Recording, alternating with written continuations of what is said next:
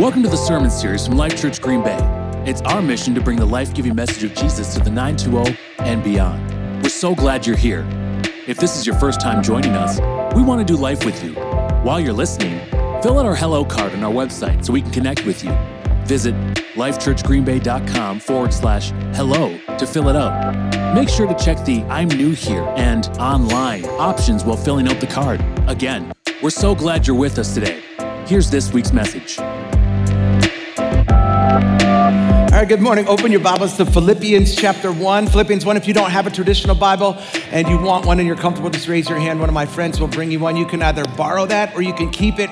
It's our gift to you. You can also take your smart device and open the YouVersion app, or it's also called the Bible app. We've already uploaded all the notes and all the scriptures, and we'll put them on the screen behind me just to make it as easy as possible for you. Hey, if you're watching us online or one of our other gatherings, love you guys, and so glad that you are a part of our community. Super glad you guys are part of our community. Love you guys. Missed you last week. What a great message by Pastor Sonny. Man, I took more notes on that message. I could go preach that message anywhere, word for word. And I actually texted her a bunch of all the one-liners. I thought she had some great points, but I also thought she had some great Sonnyisms inside that thing, which is one of the things that I loved about it most. Probably my favorite line of the whole thing was that John the Baptist was the John Coon of the Bible. I was like, what? I didn't even know that he was the John Coon of the Bible. And so anyway, she's in our nation's capital, Washington, D.C. today. And so super glad to be with you guys today. Listen, it's easy for us to serve God when things are good, isn't it? Like your marriage is good, your kids are good, you're putting a little money away, your car's running great. You ever have a faith car? You have a car, it builds your prayer life, builds your fasting life. Teaches you how to lay hands on stuff. I used to have a car that ran on unleaded and prayer. There's a 50-50 chance when I went out there if that mug was gonna start. Like I'd go out there, it's a 73 Nova. It was the car I had when I met Pastor Sonny. Man, I loved that car. But the first time I picked her up in it, she said, "Is this your car?" And I was like, "Not for long." You go out, you'd put the key in that thing, and I don't know if you've ever had a car like that where you feel like you're in the mob, like you turn the key just a little bit just to hear if it's gonna start or it's gonna go. And it would just whine to me, and come on, Jesus. And it'd always break down the moment that I had something important to do, and oh God, please, in Jesus' name. And when you'd feel like, man, the Holy Spirit, you feel like you're in the book of Acts, like something just happened. So it's easy when your car's running good, you got lots of overtime coming in, your credit is up, life is good. It's easy to serve God when things are going good, but what about serving Him in the even if? In Daniel chapter 3, the king, he had threatened to throw Daniel's friends, Shadrach, Meshach, and Abednego, into a furnace if they didn't bow down and worship the golden image of him that he had built of himself. But their response has echoed for generations. They answered, "Your threats mean nothing to us. Man, if you throw us in the fire, the God we serve, He can rescue us from your roaring furnace and anything else you might cook up." Watch this. But even if He doesn't, man, when are we gonna live our lives like even if He doesn't? They said, but even if He doesn't, it wouldn't make a bit of difference. We're still not gonna serve your gods. We're still not gonna worship your golden statue. It's easy to serve God when things are going good. But what about serving Him in those even if moments? I have a friend named Kenton, and he's been the music pastor at his church for over 40 years. And early on, he and his wife, Benita, they really wanted to have kids, but for the longest time, they couldn't. And they tried everything. They prayed, they fasted, they went to the doctors, they tried all sorts of different treatments, all sorts of different therapies, but nothing worked. Finally, Kenton had almost given up, and after years of frustration, his wife, Benita, she came to him and she gave him the most incredible news. She told him that she was pregnant. They were finally gonna have a baby. And when their son was born, everything was great. He was healthy, he was happy, he was active, he was advanced. He was in the top percentile in his height and weight. He walked early, he talked early, he was handsome, he was tall. He was like the me version of a baby. He was handsome, he was tall. I felt like that was an amen moment, not a laugh moment. But anyway, he was handsome, he was tall, he was affectionate. By all standards, he was more than worth the wait. But one day he started getting sick.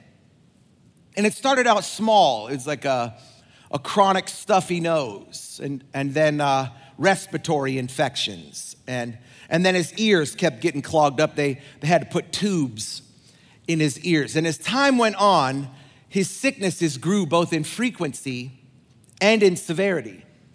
Until one day they took him to their doctor and he told him that he thought it might be cancer. Keaton and Benita, man, they weren't gonna accept that. And so they started, grasping at straws and they started trying alternative methodology. They took him to a homeopathic doctor, and the homeopathic doctor did blood tests and ran all sorts of different techniques and finally discovered that it was something he was eating. He was having an adverse reaction. I want to talk about that today from a spiritual standpoint in a message that we're calling an adverse reaction. Let's pray. God, we love you. We're grateful to you. God, thank you for this day. Thank you for my friends who are in this place and the calling that's on their lives, that every person in this room, God, you have chosen us. You have called us by name. You've set us apart. You've assigned us with a set of responsibilities, God, that no one else on earth can do. That every person in this room, we have a unique skill set. We have a unique gifting that, God, you are desperate and ready to use. And so today I pray that as adversity comes our way, that you would protect us, that you would propel us, that you would keep us in the path that you've called us to be on. And so today I pray that when we leave this place, not only would we be more like you, but we be more in your plan. In Jesus' name, amen. In pharmacology, an advanced reaction is defined as an undesired effect. An undesired effect. Listen to what the Apostle Paul, the author of the book of Philippians, says. He writes, I want to report to you, friends, that my imprisonment here has had the opposite of its intended effect. Instead of being squelched, the message has actually prospered. All the soldiers here and everyone else too, they found out that I'm in jail because of the Messiah. That piqued their curiosity, and now they've learned all about him. Not only that, but most of the followers of Jesus who are here have also become far more sure of themselves in the faith than they ever have before. They speak out fearlessly about God, about Jesus, about the Messiah. He says, it's true that there's some in here who preach Christ because with me out of the way, they think that they'll step right into the spotlight. But the others, they do it with the best heart in the world. One group is motivated by pure love, knowing I'm here defending the message, wanting to help.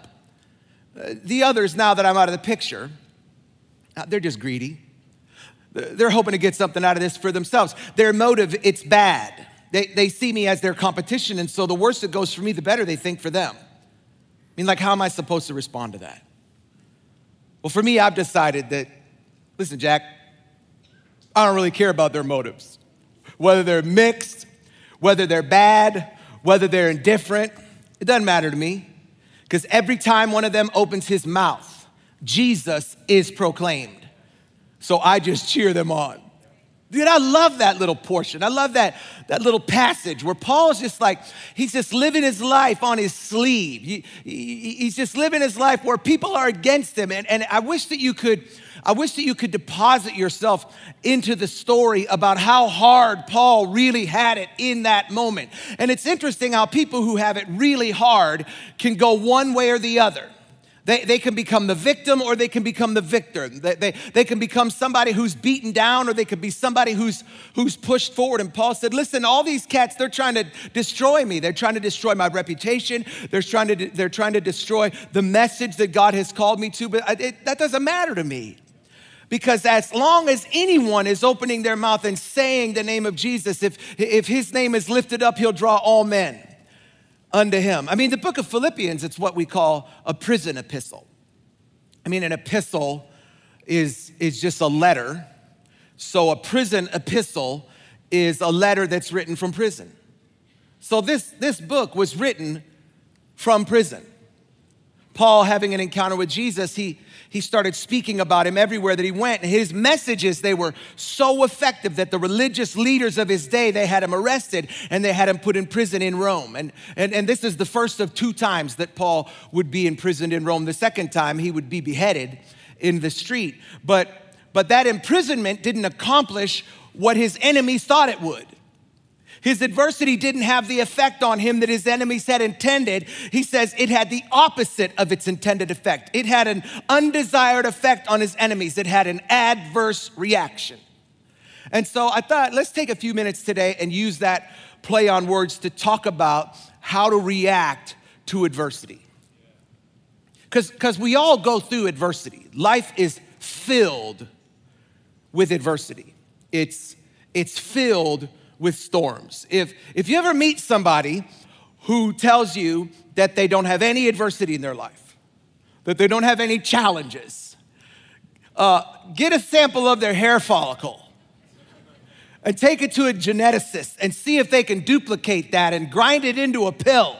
And then go on TV and get you an infomercial and come up with a multi-level marketing thing where you recruit 3 of your closest friends who recruit 3 of their closest friends. That you can tell them, if you'll just do this, you will never have it. Like, that sounds ludicrous. It sounds ludicrous to think that you would ever meet anybody who doesn't have adversity in their lives. But the enemy loves for us to think that we're the only ones. See, that's how the enemy works. He loves to operate in isolation, to make us feel like we're the only people who are going through what we're going through. That's like, as much as I am burdened by this outbreak of mental health in our culture today, I'm also encouraged by it. Encouraged by the fact that it's out there enough that people are talking about it, that people are going through intensives, that people are going through Journey to Wholeness, and especially guys. Like, bro, I grew up where we didn't talk about our feelings.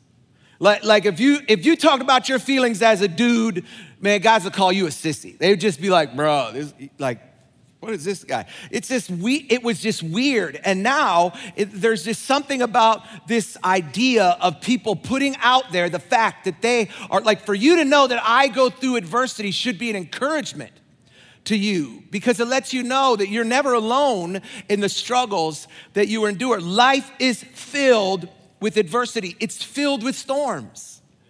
In fact, my pastor, who was the most positive person I've ever met, he told me this one time. He said, we're all either in a storm, coming out of a storm, or going into a storm. And when he said that, I jokingly said, well, can you tell me anything positive, Pastor? He said, oh yeah, sure. I'm positive we're all either in a storm, coming out of a storm, or going into a storm. Life is filled with adversity. And so the question is, what's your reaction to that adversity going to be? I think our reaction to our adversity depends on our view of where that adversity comes from. Let me just start by saying God is not the cause of your adversity. He's not keeping track of everything you do wrong, waiting for an opportunity to bully you. In fact, God is keeping track of everything you do right, waiting for an opportunity to bless you. But our culture wants us to believe that we serve a bully God rather than a blessing God. I have never in my life, I'll be 50 in October, which I'm starting to feel it. I feel like a Rottweiler. You ever see a Rottweiler that hit about 6 years old and all of a sudden the wheels start coming off that train? Like, that's how I feel. I went on a recruiting trip with my son this week. We're in South Carolina, and he got to go tour the campus, and we went to practices, and then at the practice, about 10 minutes into the practice, I started looking around. Where are the chairs at? And I was like, man, my feet hurt, and my knees hurt, and my hips, like it was working its way up, like a thermometer with a fever. And I was like, oh. And I started doing this move, and he knew it was bad when he looked over. I was trying to look like a coach. You know, coaches are like, they got the playbook in the front of their shorts. This is what's happening. You think they're paying attention. They're just old.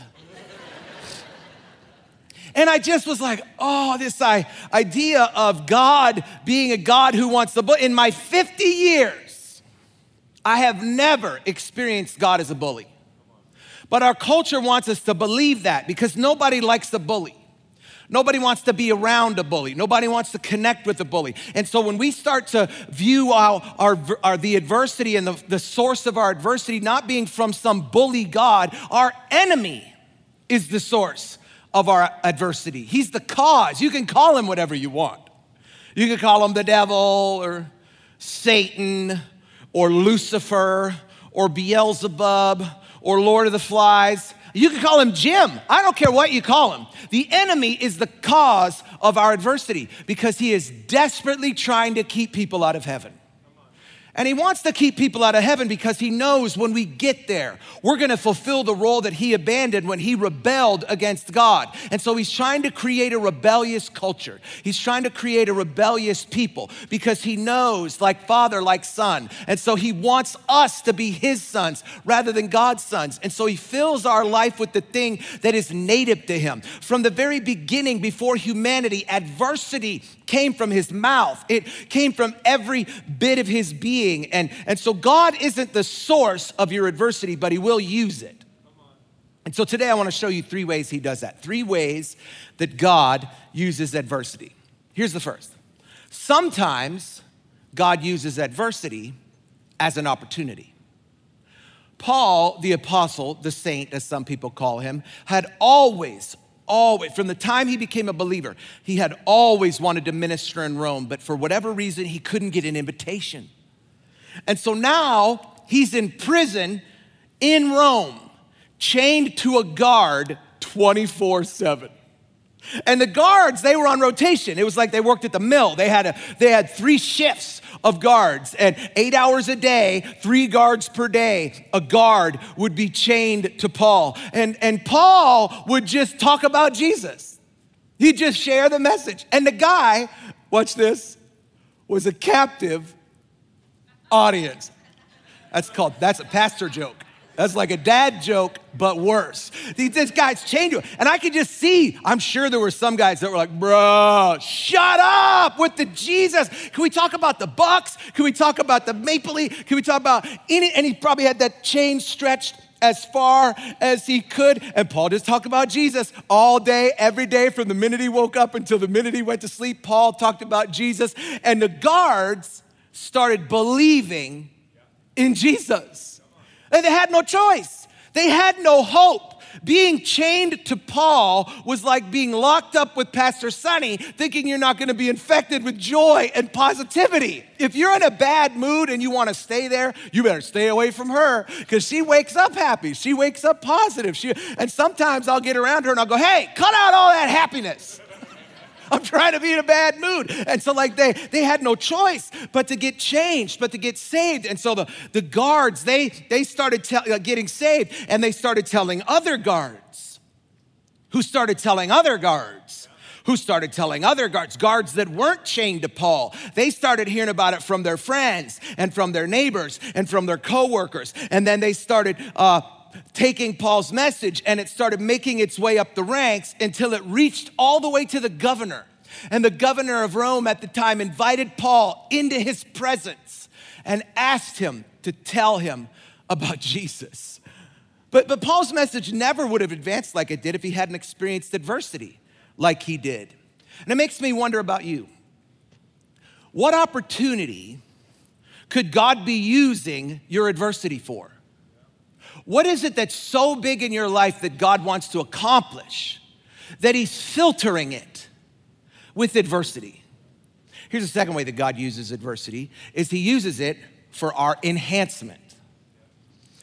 I look at adversity like a funnel and a filter.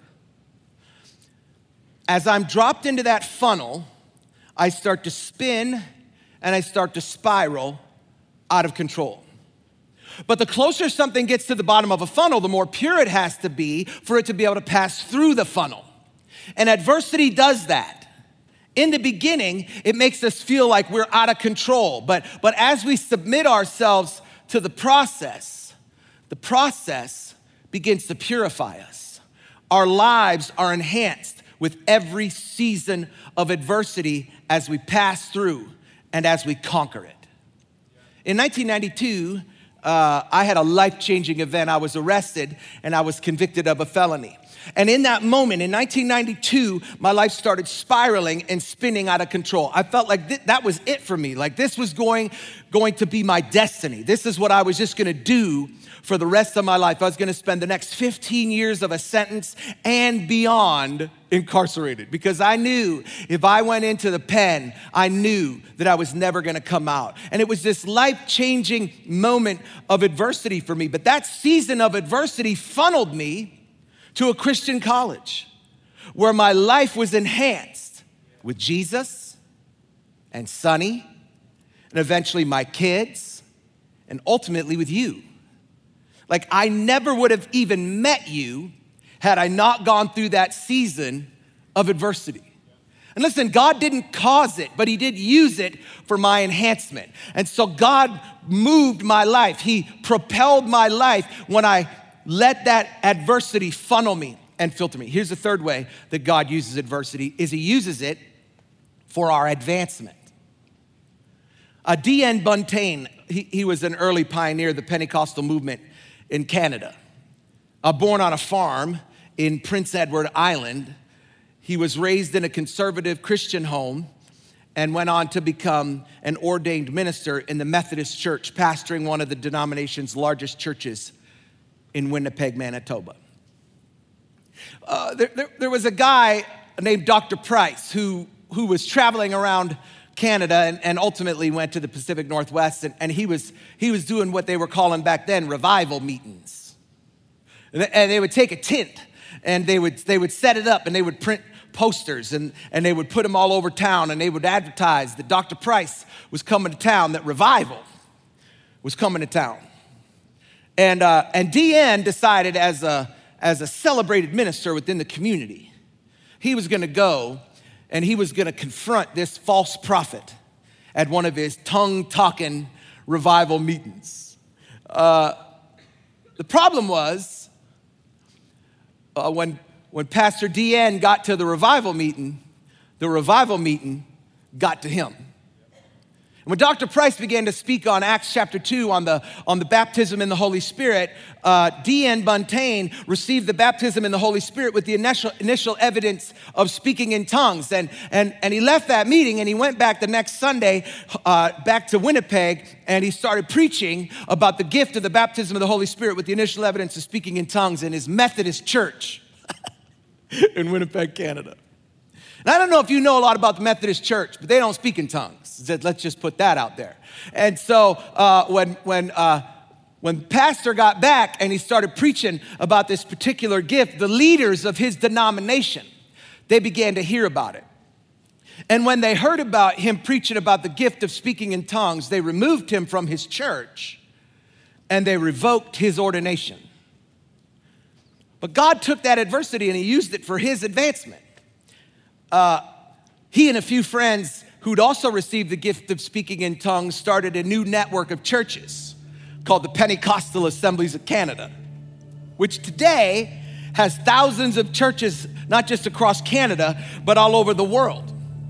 But more than the churches that were used to impact cities across Canada and around the world, that encounter with the Holy Spirit impacted the way that he raised his kids and impacted their view of adversity. D.N. Buntain raised 3 kids, Mary, Mark, and Fulton. Mary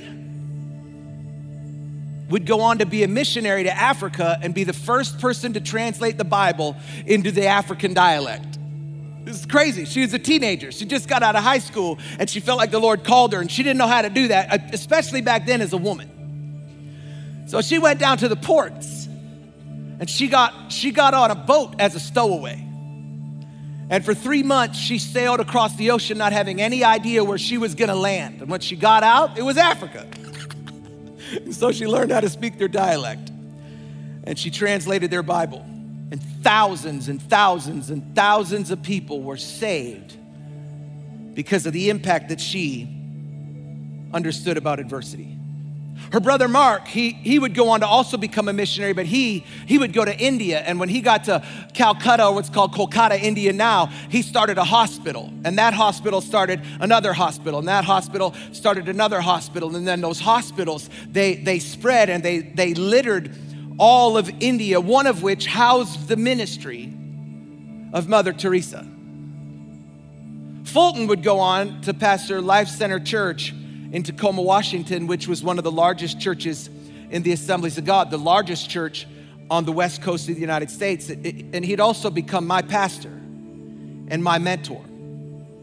I wouldn't be in Green Bay if it hadn't been for Fulton Buntain, who never would have been in Tacoma and never would have pastored Life Center if his father hadn't realized that God didn't cause the adversity of him being removed from the Methodist Church, but he did use it for his advancement, for mine, and ultimately for yours if this church has impacted your life.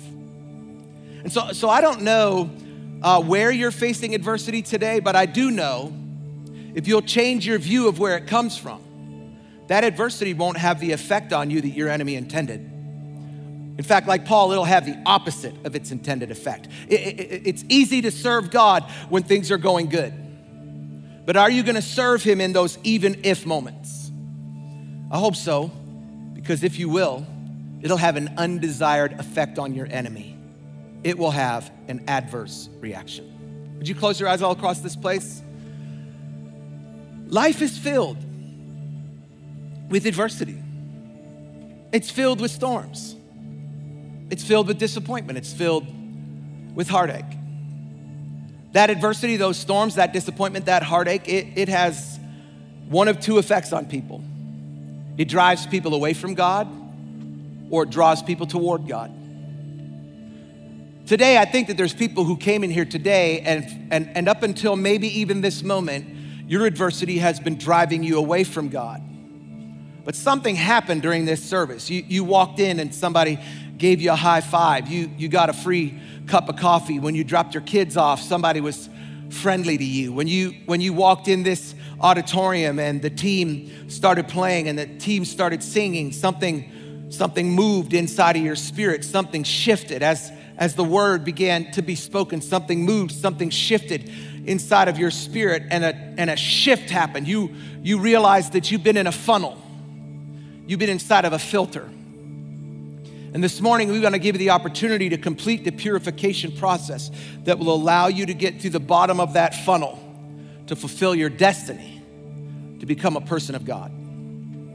See, in the church world, we call this the salvation process, the process where God rescues you from sin, rescues you from shame, rescues you ultimately from yourself.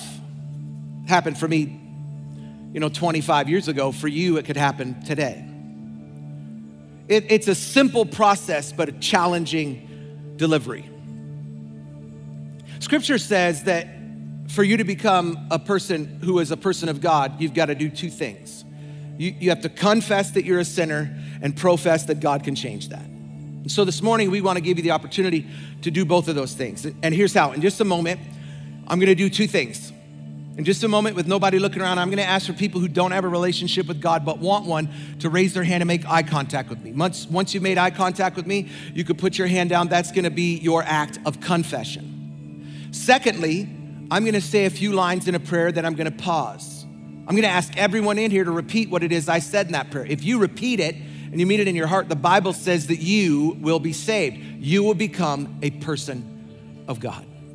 So nobody looking around, if you're here today and you say, Sean, I do not have a relationship with Jesus, but I want to have one before I leave here, with nobody looking around. Would you raise your hand right now and make eye contact with me? Thanks. Thanks. Thanks. Thanks. Thanks. Thanks. Thanks. Thank you. Okay, I'm going to ask everybody in here to say these words. Say, Jesus, I've got sin in my life. I don't want it anymore. Please take it. Forgive it. Change me. Help me be a person of God. In Jesus' name, amen. With every head bowed and every eye closed, I wonder if you're here and you say, Sean, I'm a Jesus person. I'm a person of God. But you'd be honest and you'd be frank in here today and you'd say, I'm dealing with some adversity. If that's you, I want to pray for you. If that's you, would you raise up your hand so that I could pray for you? Golly. Just keep them up. Keep them up. Keep them up. Keep them up. Yeah. God, for my friends in this place, thank you for their courage. Thank you for the vulnerability that they would display to admit that they're in adversity.